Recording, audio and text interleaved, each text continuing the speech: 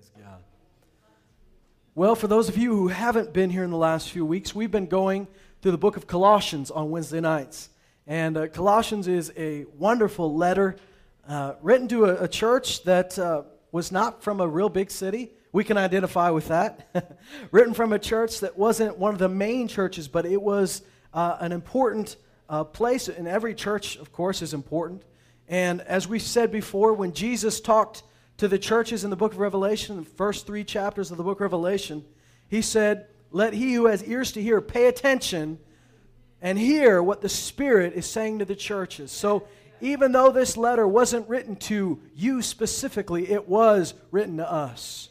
Even though it was written to people in Colossae 2,000 years ago, we still can hear the words here and take heart from them. We still can learn something and should learn something from it. So in Colossians chapter 2, which is where we're about to start, we're getting into some good things. Colossians chapter 1 is such a beautiful chapter. I'm glad we were able to spend 3 weeks on it because it's so wonderful in that it describes the church, but it describes Christ above everything. And there's this wonderful, last week we talked about the fact that he builds up and he talks about this mystery that's been hidden for generations. He talks about this mystery since the beginning of the world that's been hidden. And we talked about the fact that Peter mentioned it when he said prophets would prophesy and wonder, who is this that I'm prophesying about? I mean, can I get a glimpse of what this is? And he finishes off and says, here's the mystery I'm talking about. It's now revealed to us. That is Christ in you, the hope of glory. Yes. Above all, what we're going to hear in this letter to the church in Colossae and to us is that above all things, we're going to hear about Christ. We're going to hear that He is the center of all things. In fact, in chapter 1, I love that section. It's become a touchstone for my life where he said, "For by Him all things were created, through Him all things were created, and for Him all things were created." It says that He was the firstborn from the dead, so that He may come to have first place in everything. Now this is what Jesus, this is who He is to us. This is who He is in the world. He is the center of the universe. All things were created by Him. All things were created through His power. And all things were created for Him. Now, like I've said before, does that mean all those bad things in the world were created by Him? No. Those are perversions of what He's created. Those are twistings of what He's created. But everything good comes from the Father of lights. Every good and perfect gift comes from the Father of lights, in whom there is no shifting or shadow. That means you were created by Him. You were created through Him. And this is the big one, you were created for Him. Life is only going to really make sense when you begin to realize everything I do should be by Him, should be through His power, and should be for Him. When He's the center and the top of everything, life will make sense. When He's the reason you got your job, when He's the reason you married who you married. Now, you say, well, He wasn't. I didn't know Jesus when I got married, or I wasn't following Him. You know, God has a way of making things that started out badly. If you'll put your trust in Him, He can make them right. And there are things that maybe you started out from the wrong position, and thank God, even when we get off course. I've been on planes that have gotten off course because of a storm. You know, when they got around that storm, they didn't go right back to the same airport and start over again. They plotted a new course from where they were.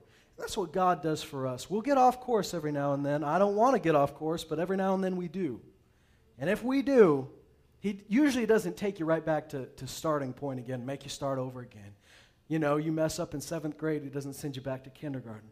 What He does is He plots a course from where you are and says, okay, now follow me. I know the way. And thank God, you know, you're not surprising God. He saw this all from the beginning.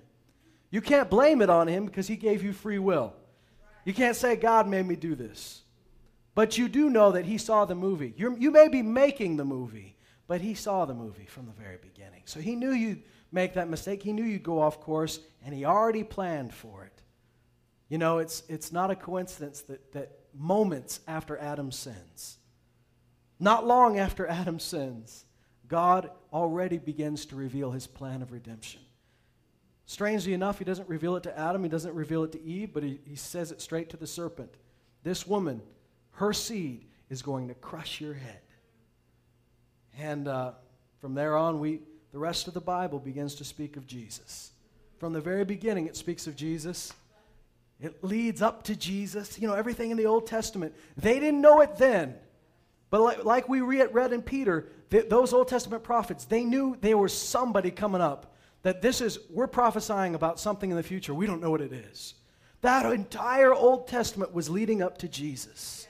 Everything led up to Jesus, and everything after Jesus goes back and points back to him. He is the center of history. He is the hinge point of history. But the great thing is, he's not stuck in one moment of history. Jesus is not stuck 2,000 years ago. We're not just remembering a good man. Jesus is alive today. He's part of it. So that's the mystery. It's not that Christ appeared to us, but that Christ is in us, and he's our hope of glory. That's the great mystery.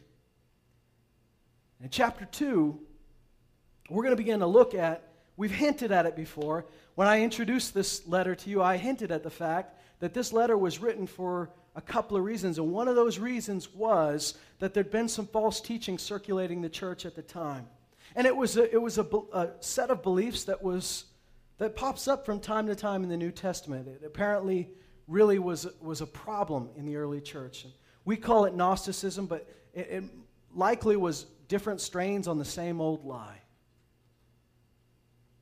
And the way that this kind of stuff begins is when someone decides, you know, everybody's believing this one thing. Everybody's believing in Jesus. Everybody's believing in the Scripture. Everybody's believing in this revelation that he's revealed of himself. But, you know, I've got a theory about something else. We start to get up in our brain and start to come up with wacky theories. And you feel special for a little bit because you're the first one to think about this. You know, we've all heard people, whether they're preachers or whether they're people that you work with. You ever had that guy that comes to you and has got some wacky theory, and you can't find it anywhere in the Bible, but he's convinced pretty soon his whole life is wrapped around that one little wacky theory, and it is imperative that you agree with him on that wacky theory. And if you don't agree with him on that wacky theory, there's no hope for you. I mean, I've known people that their whole life, the only reason they read their Bible was to back up claims that there were aliens out there. That was their big deal. Well, you know, do you think that's the point of life? Do you think that all that Jesus did really centered around aliens? No, it didn't. If Jesus is the center of it all, he should be the center of our faith, of our thought, of our doctrine. He's the center of everything. Like I said last week, you can go to YouTube and get all sorts of crazy theories about all sorts of crazy things. But we're going to find out in chapter 2 how we don't get fooled. All right? You're going to know how you don't have to get fooled. You don't have to get dragged along. You don't have to get tossed around. The Bible says in Ephesians 4, you are no longer to be children. He says children are tossed around by every wind and wave of doctrine. Every time a new theory comes out, they're tossed around by it. They may switch churches, or they may really get into this preacher. This is their bread and butter, and everything he says is straight from the mouth of God. He's the one that I'm listening to. And then, you know, a year later, it's a different guy or a different lady, and they're all over the place. But the Bible teaches us that we're to grow up into Christ. And in Colossians chapter 2, we're going to find out that the way to keep from going off into Flakeville, into weird land, into fantasy land, is to keep your eyes on Jesus and to keep Christ at the center. If you do that, you're going to be just fine. I want to remind you what Jesus said in John chapter 10. He said, my sheep follow me. Why do they follow me? Because they know my voice. He doesn't say my sheep follow me because they've read my word, although you know that his word is his voice. So that's probably a bad example, but he doesn't say, my sheep follow me because other sheep are following me. He doesn't say, my sheep follow me because they went to the right church. He didn't say, my sheep follow me because they tune into the right television program. He says, my sheep follow me because they know my voice. And the way you're going to know his voice is to spend time with him and his word. He says, a stranger's voice, a stranger they simply will not follow. And here's the reason why. Can anybody tell me what he said here, what his reason why you won't follow the stranger? Because they don't know a stranger's voice.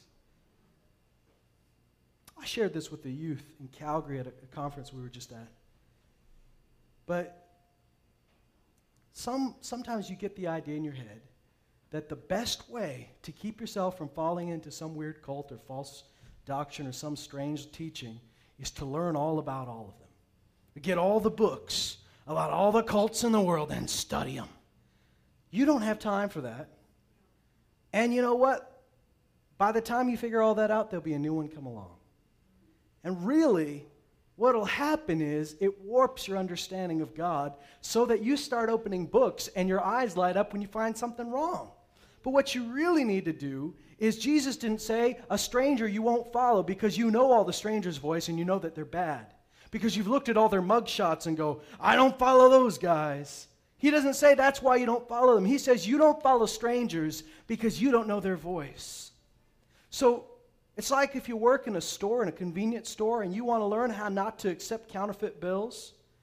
Do you go and study every single counterfeit bill that's ever been made? No, because someone's going to come along with a new one. What do? You study the real thing. You feel it. You touch it. And you know, I've talked to people that have been trained in finding counterfeit money, and do you know what they always say? They say, yeah, I ran it through the machine at one point, but before that, I knew something was wrong. I couldn't tell you why, but something just didn't feel right. Something just didn't look right. Because they became so familiar with the real thing that the false thing set off red flags. When you become so familiar with the real Spirit of God, with the real voice of God, with real signs and wonders, when you become familiar with God as He really is, red flags will come up when something weird comes along. Colossians chapter 2, verse 1. Let me remind you what he said in chapter 1. In fact, I'm just going to go back to verse 26. He says, that is the mystery which has been hidden from the past ages and generations, but has now been manifested to his saints. Manifested means it has been revealed. It has been uncovered. Thank God. He's uncovered something for you. He's not hiding things from you. He hid things for you. He's got a treasure that he's just opening. He's just revealing to you right now. And he says this, to whom God willed to make known what is the riches of his glory of this mystery. That means when we're talking about the riches of his glory, that is so much glory in this mystery. That is more than you'll ever need. It's more than you'll ever be able to fully comprehend. He said, I want to make known the riches of my glory through this mystery. And he says this, among the Gentiles, which is Christ in you, the hope of glory.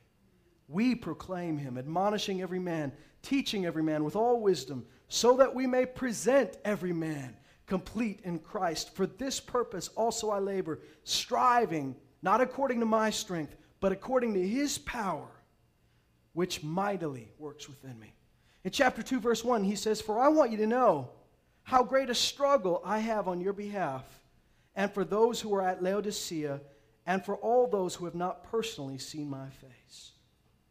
Now, I want us to understand this. The reason he brings up Laodicea is because Laodicea was the neighboring city. Laodicea was the big city next to Colossae. And we find out in Revelation that the church in Laodicea had gotten into some not so cool stuff. They become lukewarm. They had began to get puffed up and arrogant in what they thought they had everything. Jesus said, you think you're rich, but you're poor. You think you've got beautiful clothes, but you're naked. You think you can see perfectly, but you're blind.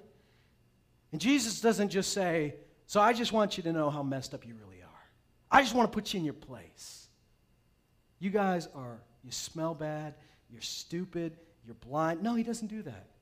He says, you need to know. It's like the little kid in the Emperor's New Clothes. You need to know you're naked. Wouldn't you want somebody to tell you that?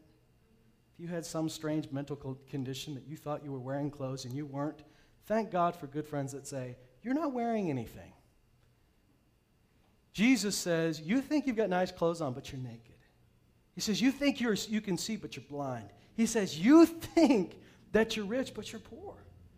And Jesus doesn't leave it there. He says, so therefore come to me. I've got clothes for you, so that the shame of your nakedness would be covered. He says, come to me and buy gold, so that you may be rich. He says, come to me and buy eye salve, so that you may see. You see, Jesus wasn't just going to point out their faults. He was pointing out where they were lacking so that he could fill that, so that he could give them what they needed. They thought they were all that, but they weren't. And this church has been affecting the church in Colossae. How many of you know when you've got a small city next to a big city, the big city preachers come with their big city cars and the big city entourage, and they're teaching in that city. They're spreading what they believe. And so the church in Colossae was very influenced by this. And the Apostle Paul said, I've struggled for you. Now, we know that he talked about his struggle being persecuted, his struggle preaching the gospel. But here, this is a different type of struggle. Did you notice he says, I want you to know how great of a struggle I have on your behalf. And for those who are at Laodicea, and for all who have not personally seen my face. You see, we think that being an apostle meant he was supposed to preach to them, he's supposed to pray, lay hands on them, and be at their church and have great meetings. But here, we find out that a lot of his struggle was for people he never actually got to see. What kind of struggle are we talking about? I believe right here, he's speaking about the prayer on their behalf. Great prayer on their behalf. You can't be a minister on the level that Paul is without a great prayer life. Do you know that some of us are supposed to stand on a stage, and some of you are supposed to stand in the marketplace, and some of you are supposed to stand in the streets and preach? But some of us, you may not every Sunday, every Wednesday be standing on a stage. Maybe that's not what you feel called to. But you can fight that fight. You can be a minister through prayer. And he says he's fighting for them. He's struggling for them. Let's find out what he's struggling about. He says, here's what I'm struggling for. Here's what I'm fighting for. Here's what I'm praying for. That their hearts may be encouraged. In other words, strengthened. Having been knit together in love. And attaining to all the wealth that comes from the full assurance of understanding. Here, we're not talking about something so cheap as money. When we talk about the wealth here, we talk about that spiritual riches that he has for you that are worth more than anything else in the world. He says there is a wealth that comes from the full assurance of understanding. He says there's a wealth that comes from that full assurance of knowing God's will, of knowing his heart for you, of knowing his purpose, of knowing his plan, of knowing that Christ is in you and he is your hope of glory. He describes that as wealth, as riches. I've been reading through these different letters. As you read through these different letters, written ultimately by God, but he used people to do it. Guys like Paul, guys like Peter, guys like John. You'll find out that they use terms like this, that they don't treat spiritual things lightly. They don't treat spiritual things just as a means to get natural things. No, the spiritual things are the high things, are the most important things. This is the order of life. Now, God will supply every need you ever have. I believe that. I believe that God blesses spirit, soul, and body. I believe that. But we also believe that the things that are unseen are eternal and therefore of way more value. And you see them using terms like this: the riches of his glory, the riches of his inheritance, the wealth of knowledge that he has. Peter calls his promises precious and magnificent promises. This word is so valuable. His promises are so big. What he has for you, you realize that he's not talking about, God is not on a budget when it comes to his spirit. God's not on a budget when it comes to his grace for you. God's not on a budget when it comes to his love for you. God's not on a budget when it comes to his power. He's not rationing out a little bit to every believer. He wants to pour out this stuff in your heart. He wants you to be so full of him that it overflows onto other people. He does not want you to say, I just have enough of him to get through the day. I just have enough grace for right now. No. He's got more than enough for you. And it says here, I want you to know, I want your hearts to be strengthened. I want them to be encouraged. I want them to be knit together in love. He says, and attaining to all the wealth that comes from the full assurance of understanding. So once you fully understand who Christ is and who he is in you, man, you're rich. That's a rich knowledge. That is a wealth of knowledge. That your life changes altogether. He says, resulting in a true knowledge of God's mystery. What is the true knowledge of God's mystery? That is Christ himself.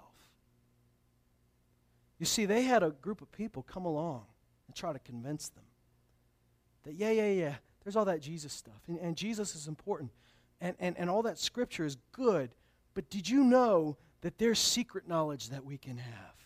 They started talking about this secret knowledge that there's a higher plane of knowledge, and we can all know this, and they really started to exalt this knowledge and this earthly wisdom and really started to acknowledge this intellectualism so much in the church that some guy who just believed in Jesus was on a lower level than some of the high-ups who had some secret mystery knowledge. Do you notice that Paul uses the word mystery a couple times in this letter?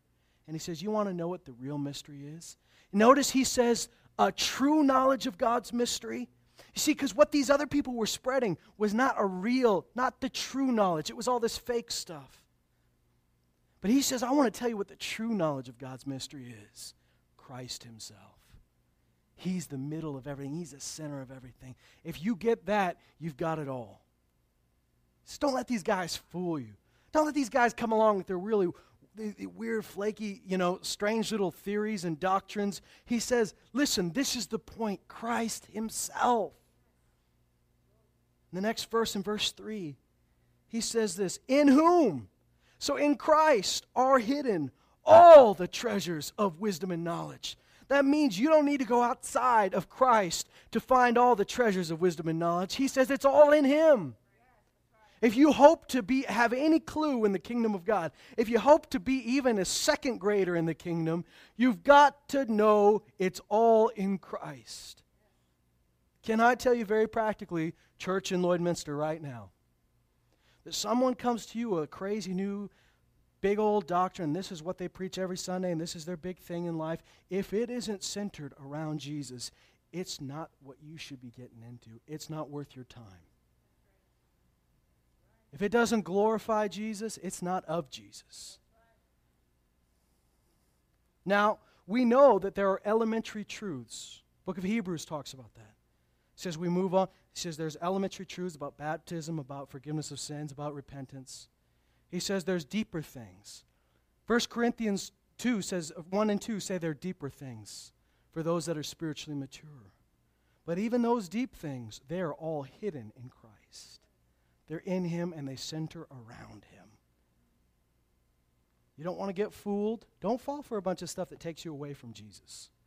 Don't fall for a bunch of stuff that puts the focus entirely on something else. The focus is meant to be squarely on him.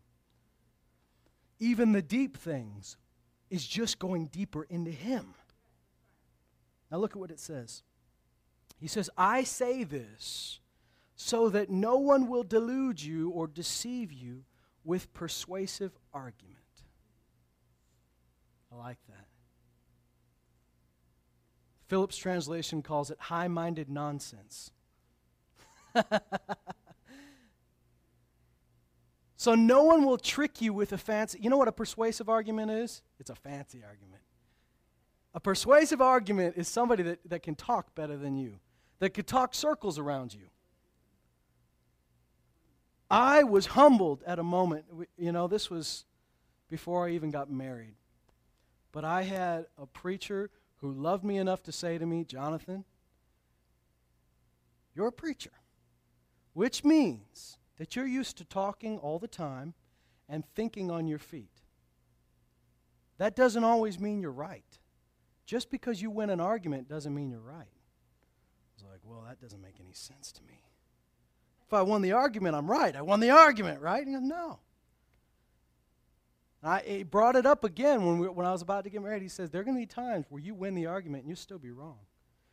Oh, man. I thought that was the one thing I had going for me, right? She's got the looks. She's got the fashion sense. She's got all this going for her, but at least I can win an argument. No. You can win an argument and still be wrong. Some of you have had that experience. Whether you're the person that won the argument or you're the person that knows that what you're hearing is not right, but whoever's saying it has some real fancy ways of presenting it, and they bring you around to the same point. Maybe those people knocked at your door, and you're like, ugh, and they've got they've practiced. Oh, they've practiced on how to bring you back to the same point and how to get into this circular logic. But you know what? That doesn't make them right. And you may have a fellow believer that you respect, that you love, that may be smarter than you, may have been saved longer than you, but that doesn't make them Jesus Christ in the flesh. That doesn't substitute them for the Holy Spirit, and they may have a persuasive argument, but if it takes you away from Christ, if it takes the focus off of Christ, you don't need to pay attention to it. He says, I say this so that no one will trick you. I don't want you to get tricked, even with a fancy argument. So what is he saying so that we won't be tricked? He's saying here that I want your hearts to be encouraged, because when your hearts are strong, you're not easily led astray. I want your hearts to be knit together in love, because there's safety in that love. There's safety in that fellowship. There's safety in that togetherness. He says, I want you to attain to all the wealth that comes from the full assurance of understanding, because when you really understand the mystery that is Christ himself, you don't get fooled, because you know his voice, and as strangers you don't follow. Because you know the truth so well that you don't fall for the counterfeit. There are a lot of counterfeits that I don't have every argument for. There's counterfeit teachings, there's counterfeit religions, and I don't know as much about them as somebody else. But I know the truth well enough that I won't fall for it. God didn't call you to a life of argument. He said, follow him, listen to his voice, have an answer for every man, but it doesn't mean that that guy's going to accept your answer every time. And it says this, that you would have a knowledge of God's mystery, that is Christ himself, in whom are hidden all the treasures of wisdom and knowledge. If you can trust that in Christ are all the treasures of wisdom and knowledge that you'll ever need, and he's given you access to these, that the deeper you get into Christ, the more you'll learn, the more you'll understand. See, because wisdom and knowledge are two different things. Knowledge is what you know, but wisdom is how you know how to apply it, how you know how to put it into practice, how you can discern whether it's true or false. And he says, if you understand Christ and you realize who he is, you won't get fooled. But not only won't you not get fooled, you will have access to these treasures that are in him. He'll reveal things to you. In fact, the Bible says in 1 Corinthians 1 that he chooses people that didn't do too well in school sometimes. He chooses people that may not be the smartest or the brightest, may not be the most colorful crayon in the pack, but at least they understand where knowledge comes from. At least they understand that Jesus is the center of it all, and he uses these people and reveals things to them to confound the wise. That's awesome. It means you don't seem dumb forever. And at some point, if you'll trust the Lord, he becomes your wisdom. He is your redemption. He is your righteousness. He's all these things. And so you can trust him that, I may not get it all now. I may not have got great marks at school, but I do know that Jesus has been made unto me wisdom from God. So I can understand things that my IQ says I can't. Thank God. This is good news for us. Some of you say, it's not good news for me. I'm pretty smart, but that's betraying something right there. The scripture says that, this is just a paraphrase of it, but it basically says this, that knowledge puffs up, but love builds up. And do you know when you're puffed up, what happens? Eventually you get popped. If you're puffed up, you will get popped at some point. But if you're built up in love, you're built up, and that doesn't get knocked down. There's a true knowledge that comes from knowing God. There's a true knowledge. You don't just know about him, you actually know him. I'll tell you, you guys could all get together and practice your Tia Bounds imitations. And you could get your best voice down. You could use computer software. But I will know if you call me and try to impersonate my wife. Not because I've learned your impersonation, but because I've spent time with my wife. I don't just know her statistics. I don't just know her baseball card. I know her. Nobody in this room would ever be able to fake it. I know her too well. The more time you spend with the Lord, you're not going to get fooled. You'll know Him. You'll know Him, not just about Him, but you'll know Him. Even if someone were able to replicate that tone, even if they were able to replicate the exact voice, wouldn't take you long, you'd recognize that's not something that my wife would say. In the same way, when you know the Lord, you'd say that's not His character. That's not the way. That's not something He would say. And you said it really fancy. You put a "Thus says the Lord" in front of it in King James English. You wore a white flowing dress or a white suit while you did it, but I don't buy it because I know Jesus. Now, that's not Jesus. Now, He says this. He says in verse 5, "For even though I am absent in body, nevertheless I am with you in spirit, rejoicing to see your good discipline and the stability of your faith in Christ." A lot of times we rejoice because somebody shot up like a rocket. Sometimes we rejoice because somebody had a big, firecracker moment. But here, and that's good, I rejoice in those things too. But here, he's rejoicing because of their good discipline and their stability. How many times do you hear somebody do that? How many times do you have somebody get up, "I want you to give a testimony," and somebody says, "You know what? I have been more disciplined lately, and I have been stable in Christ." Woo! Hallelujah! Yeah! You don't get that very much where people are running around the church. Discipline, stability, that doesn't happen. But maybe it does. I don't know. Some of you are going, I would rejoice for that. But the Apostle Paul rejoiced that they were disciplined and they were stable in their walk with Christ. Now, that's a big deal. Because someone who's stable can be a foundation, the Bible describes these kind of people as pillars in the house of God. You're holding other people up. You're supporting the work of God in your city, in your nation. And stable to Christ doesn't mean level like this. Stable to Christ means on a constant incline, constantly growing up into Him. You don't find a Christian who is running a plateau like this straight across. Like I've said, it's like riding a bicycle uphill. You can't just stop. You either go backwards or you go up. And so stability in Christ is always growing up into Him.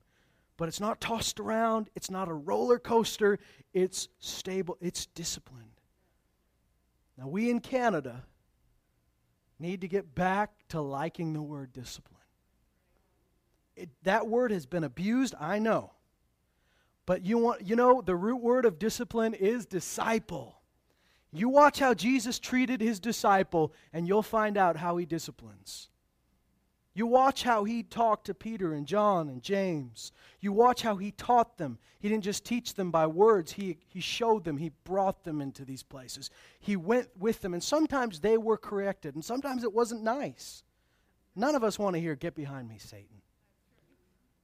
None of us want to hear Jesus say, "How long do I have to be with you?" And you're like, "I thought you always wanted to be with me. I thought my picture was on your refrigerator. I thought you adored me." And He says things like, "Oh, wicked and perverse generation, you of little faith." But you knew when they wrote about this, they said things like,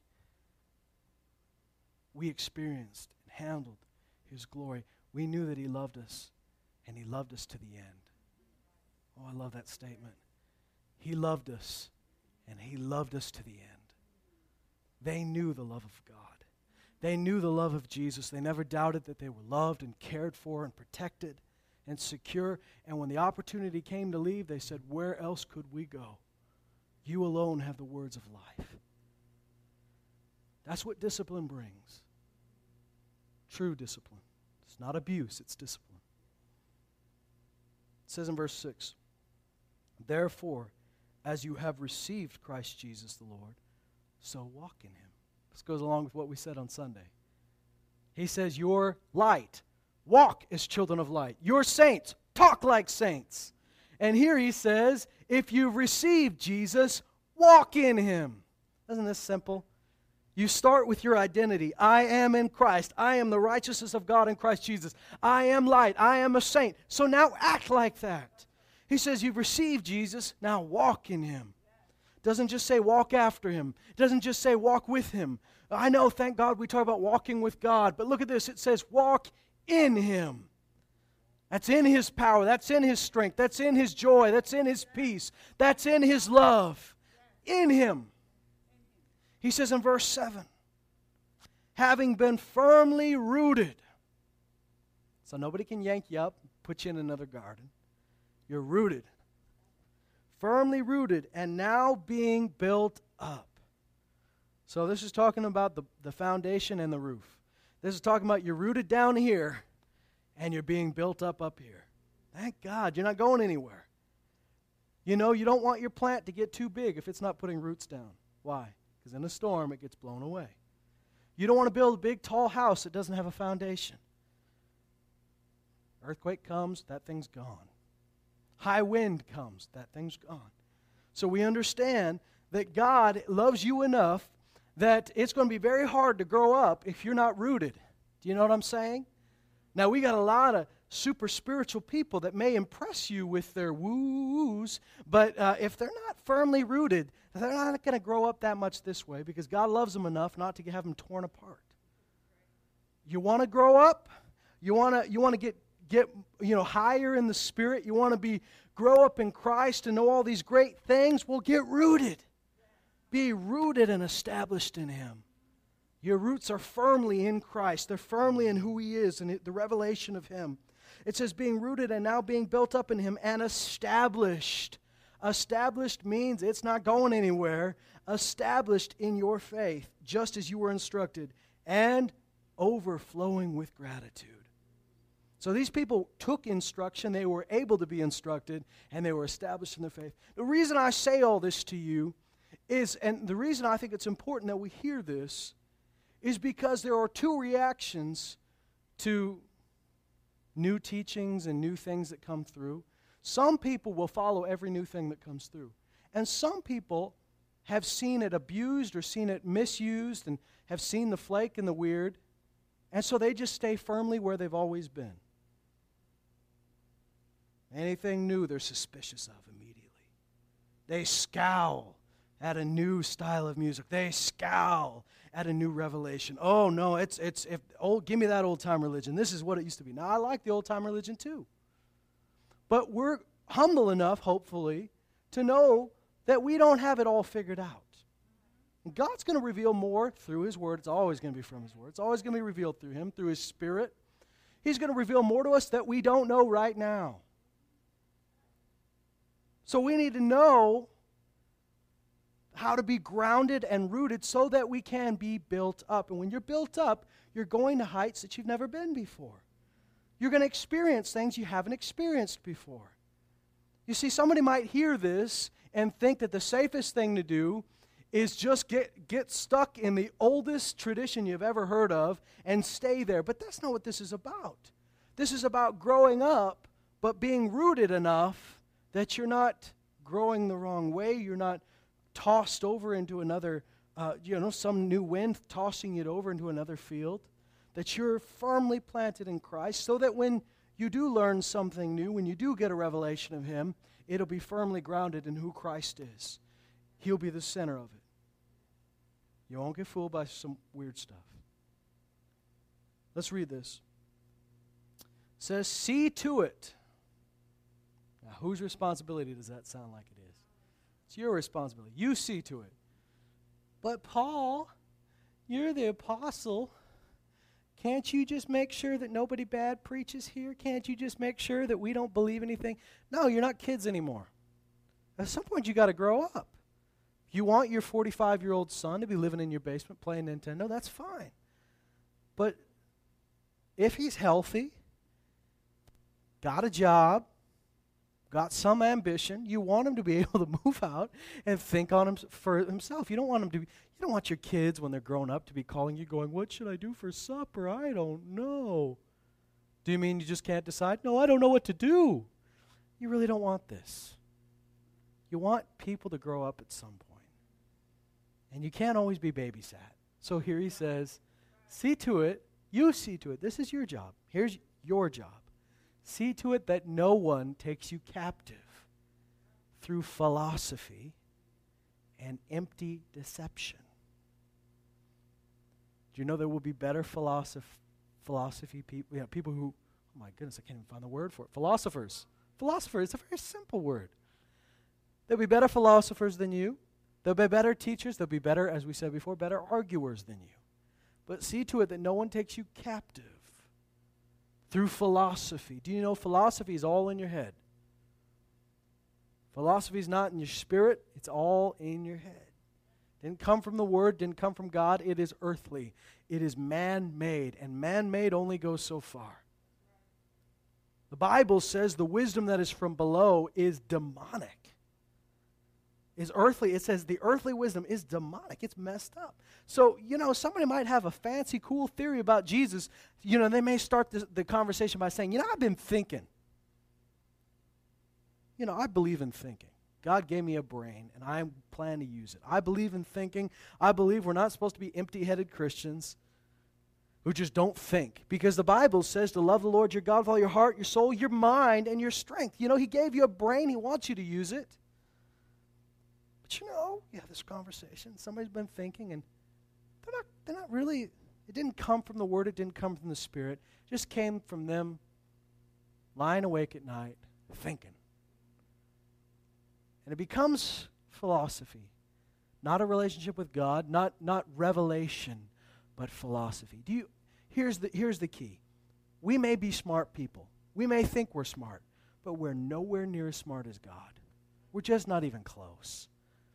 And so everything good that we know and understand is through revelation. Revelation means God uncovered it for you. He revealed something to you.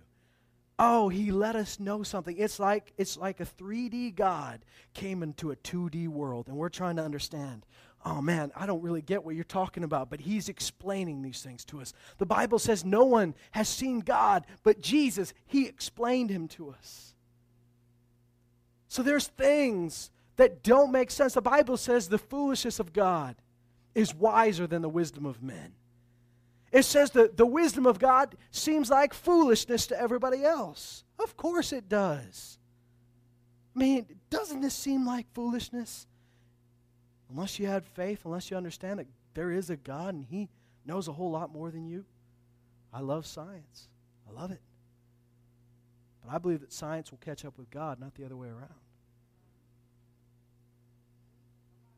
Now, do some people read the Bible and use it, interpret it through their own scientific lens? I'm sure that happens. But I believe that God knows what He's doing. And He knows a lot better than we do. And so the best thing we can do, stay away from being held captive by philosophy and empty deception, according to the tradition of men. There are plenty of doctrines out there that did not come from the Word, but they came from experience. They came from somebody saying, you know what? My grandma loved the Lord, and, she died, and I had this, and we prayed for a miracle and didn't see a miracle, so God must not do miracles anymore. Well, you show me in the Bible where it says this is going to stop. Show me in the Bible where it says lay hands on the sick and they will recover. Until John croaks, then no more. It's not there. There's no evidence in the Scripture for it. So it came from experience, which is tradition of men.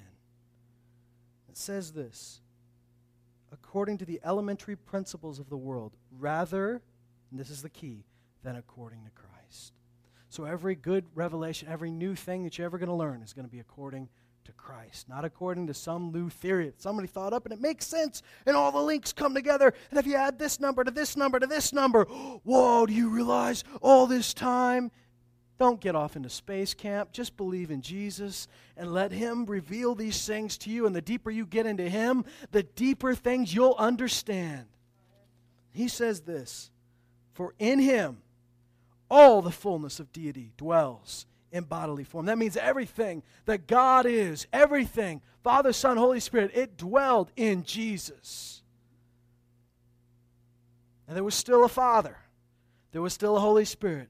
There was still a Son. But Jesus said, I'm in Him, He's in me. I have that Spirit in me. I walk by that Spirit. I don't do anything unless the Father tells me to do it. I don't say anything He tells me to say it. Every work I do is by the Spirit of God. And so here we understand that all the fullness dwells in Jesus. All the fullness dwells in bodily form. And in Him, you have been made full. You've been made complete. So don't let these guys come to you and tell you, oh, you don't have it all. There's more that you haven't heard of. Because He says, in Christ, you've got it all. You've got everything you need. He says, and in Him you've been made complete, and He is the head over all rule and authority. And anything good is going to have Him at the head of it.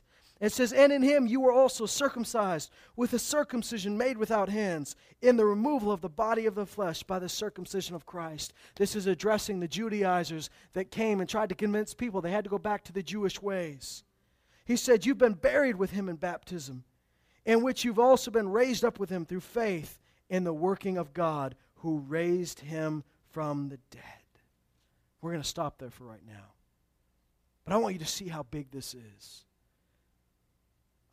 Whatever your education level is, whatever your IQ is, whatever your understanding is, wherever you are in your walk with Christ, everything good you're ever going to know is going to have Him at the center of it. It's going to come from Him. He's good enough that He's not going to overload your brain. But you know, your spirit hears before your brain hears it. I believe that when we preach to, not just to a person's head, but to their spirit. That's where faith comes from. I believe that when we read our Bibles, we don't just read it with our brain turned on. We read it by the Holy Spirit, and as the book of 1 John says, the anointing abides within you and is able to teach you all things. Do you believe that you can pray before you open that Bible and say, God, I ask you that you reveal these things to me, things I don't even understand, that you give me wisdom and knowledge, that I would understand what you want me to understand. I'd see what you want me to see. And you can open that Bible and understand things you never understood before. Because that's where it comes from. It is revealed by God. And you know what? What we're discovering through all of this is that all this deep revelation, all this further wisdom and understanding, all of this fullness of the knowledge of His will with all spiritual wisdom and understanding, it all first started with somebody asking for it in prayer. Paul asked for this for the church, and he said, you need to ask for it yourself. James said, if anybody lacks wisdom, let him ask of God, who gives freely without reproach. He's not going to make fun of you because you needed wisdom. You know, you may be asking, you may say, they quote this scripture in church all the time, and I don't know what it means. You ever felt like that? You ever had, maybe it was me or somebody else that opened up a scripture and said, this is a scripture you all know very well, and then they read it and you go, I've never heard of it before, you know. I feel stupid. Now apparently everybody knows this one but me. Don't feel that way. If you've ever felt that way, understand that God is not going to make fun of you if you ask for wisdom. He's not going to knock you down a peg because you had to ask for help. I always felt like that in school. Like if I raised my hand and asked a question, that was automatically going to make me seem stupider because I had to ask a simple question. But that's not the way it is in the kingdom of God. Ask questions, and He'll freely give you wisdom. Freely gives it. And freely doesn't just mean without cost. It does mean without cost, but it also means without measure. He'll just freely give it to you. Thank God. We won't get fooled. We won't get tricked. We won't be... Now listen, it says that people were being taken captive by philosophy and empty deception. And this is what happens when you believe every new thing that everybody tries to tell you, is you can be held captive by it. Instead of going where God wants you to go, you're stuck. Here's how you keep from getting tricked. Christ is the head. Christ is the foundation. Christ is the center. You keep your eyes on Jesus. You realize that every bit of wisdom, knowledge, all the treasures of wisdom and knowledge are in Him. You seek Him and you'll find it. You'll seek Him and He'll open more up to you. Don't look to other things or other people. Look to Him. God will use people, but you'll know it's coming from Jesus.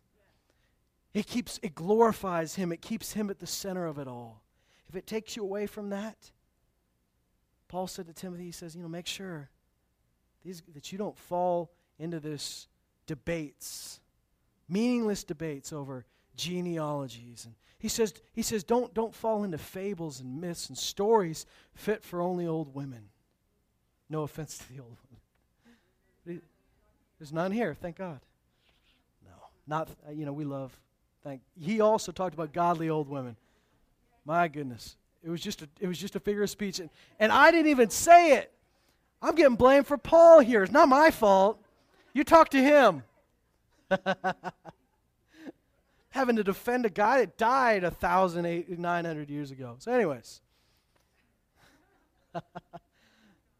Praise the Lord. So here's how you keep from getting tricked. You keep Christ as the center of everything.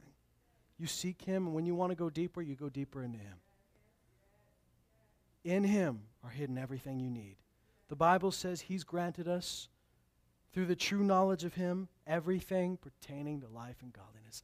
But it says through the true knowledge of Him. Everything you'll ever need for life, everything you'll ever need for godliness comes through a true knowledge of who God is, who Christ is. As much as we may teach about other things, as much as we love every verse in this Bible, it will all point to Jesus. It will all keep Christ at the center of the mix. We won't get fooled. We won't get tricked. We won't be deceived. We won't be kept captive. But you're going to get smarter. You're going to be wiser. And God's going to use you to confound the philosopher of philosophers, the lawyer of lawyers, the scribe of scribes. As it says in 1 Corinthians 1, where is your scribe? Which to the Jews was the one who understood the law better than anyone else. He says, where is your debater? Which to the Greeks was the one who could argue better than anybody else, who was smarter than everybody else. He says, has not God taken the foolish to confound the wise? God can use you. Some of you are smart, some of you are smarter. But God can use you all. Let's not fall for empty philosophy or deception, traditions of men. Let's seek true knowledge. Let's seek true understanding. Let's seek Christ Himself. Amen.